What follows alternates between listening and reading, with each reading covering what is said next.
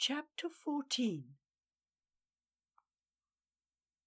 The Cowled One stood, a mandel dangling from his hand, oblivious of the other moving swiftly toward him.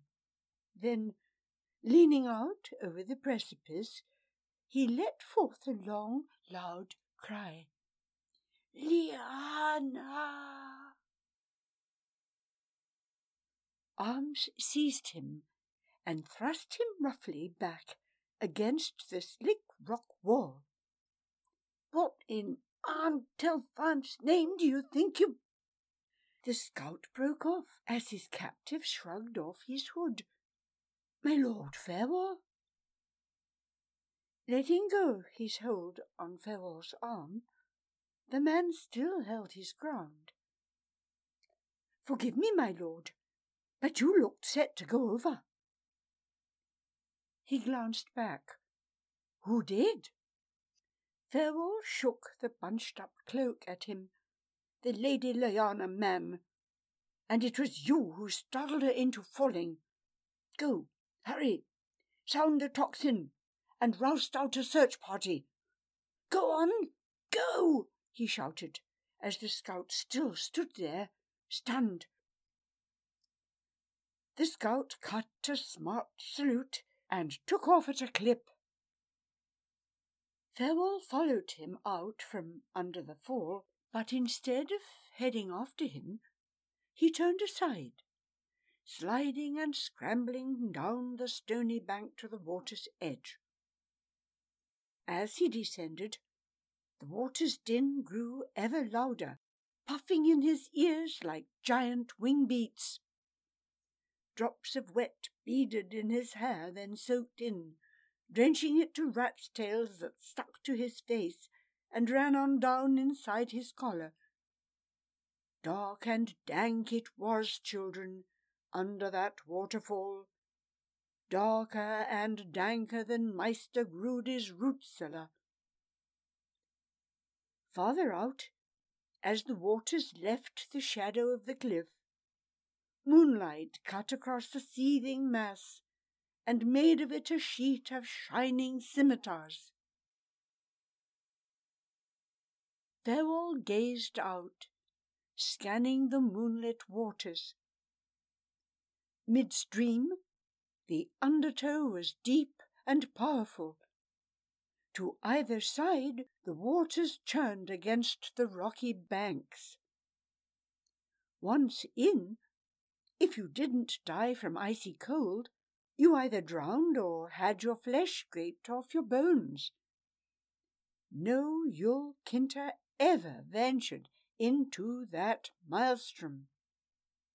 How could a mere mortal survive? Farewell squeezed his eyes shut, saw again Liana poised stark against the moonlit wall of water, saw her disappear. Coward to blame the scout. He'd called out, sent her reeling in a panic. Now he must find her, bring them both back and make it right. He climbed out onto the rocks away, unclasped his cloak to plunge in after them, then paused. Once in, how would he see anything? Farewell stepped back onto the bank. Best to stay above the water, scan the surface from the bank. He would find them. He must. He was just moving off when a shout came from above. "Farewell, wait!" A woman's shout. Fala. She slipped and slid along the bank towards him. "I passed the scout just now. He said Liana went over the falls." When Farewell didn't answer, she gestured out across the water. "How can you hope to find her?" "I can but try." then lead the way."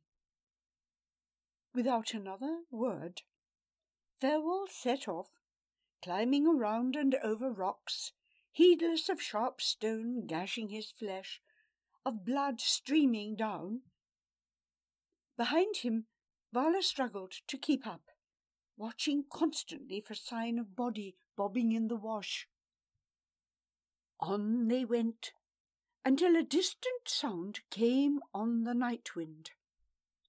A hard, loud clang. The clapper of the tocsin bell. On and on the lone note rolled over the tree-tops, up and down dale, to every corner of Eurof's domain. At the sound, Vala tripped and fell headlong, ripping her mantle, scraping her cheek. "No, you go on," she urged Farewell as he bent to help her up. "I'll come as soon as I catch my breath." At that, more shouts sounded back along the bank. Lights bobbed rapidly towards them. The search party, Eurolf at its head. Farewell stretched out his hand, helped Vala to her feet just as Eurolf reached them. "So, brother." Eurolf looked from Vala to Farewell in turn. "You ran off with my wife and child. You too, cousin. You were in it too?" "She was not," Farewell cried. "She had no hand in it." "Then what's she doing here?" "I made a soothsaying," Vala said. "I saw her leaving. I ran too late to stop her. I raced here to catch her." "Without fetching me, or sounding the tocsin? There was no time." Oh!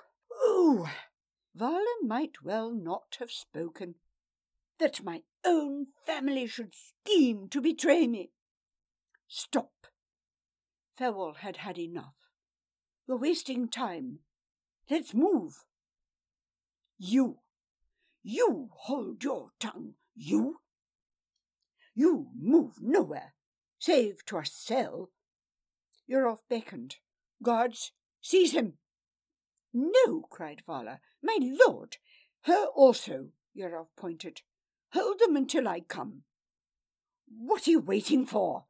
Go on," he commanded, as the guards hesitated.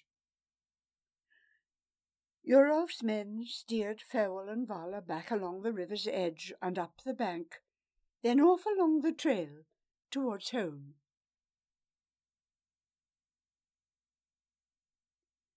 Folk milled up and down the concourse like ants whose hill had been stomped on, lords and ladies, and commoners too, coming in from all around, roused by the tocsin. With no one to inform them of its cause, rumour was rife. You can imagine what a meal Raven and company were making of it. "Where's Eurolf? Why doesn't he make some announcement?" Dara wanted to know. "He isn't here," Raven said. "Where's he gone?" "After his wife, they say." "Where to, at this hour?" "She's run off home." A crowd was gathering around them. "She took the child with her," one said. Raven looked the commoner up and down. "So it seems. How could she do a thing like that?" Raven shrugged. "Indeed, humans are so simple." Dara chipped in. "She's with Farewell. He was going to lead them out." One tall onlooker pushed forward through the crowd. "My lady, you are mistaken. You'd do well to hold your tongue until the truth is out." "Struma, and right angry too, at such wild talk. Raven turned on him.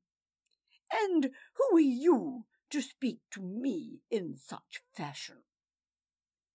"I know Lady Lyanna and Lord Farewell well enough to say that what you claim is false." Just then the crowd parted to make way as Farewell and Vala were marched through, then followed to the assembly hall, where they watched the party climb the steps and pass inside. The moment the doors swung shut, talk burst out anew. Raven turned on Struma. "See, Farewell was with her. He has betrayed his own brother, and now he is under guard. And with Vala. Who would have believed that?" Dara chimed in. Struma turned to face the other bystanders. "Don't mind them, spiteful rumour-mongers that they are. However bad things may look, this is idle talk." Inside the hall, as the doors slammed shut, everything was quiet. To the left of the doors, stone steps wound down. At their foot, a narrow passage ran the full length of the hall to a small bare chamber at the far end, right under Yurov's robing room. A holding cell, built long since for a law-abiding folk who had as yet not used it. Setting a lantern on the floor beside them, their escort locked the cell door and went back up the stairs.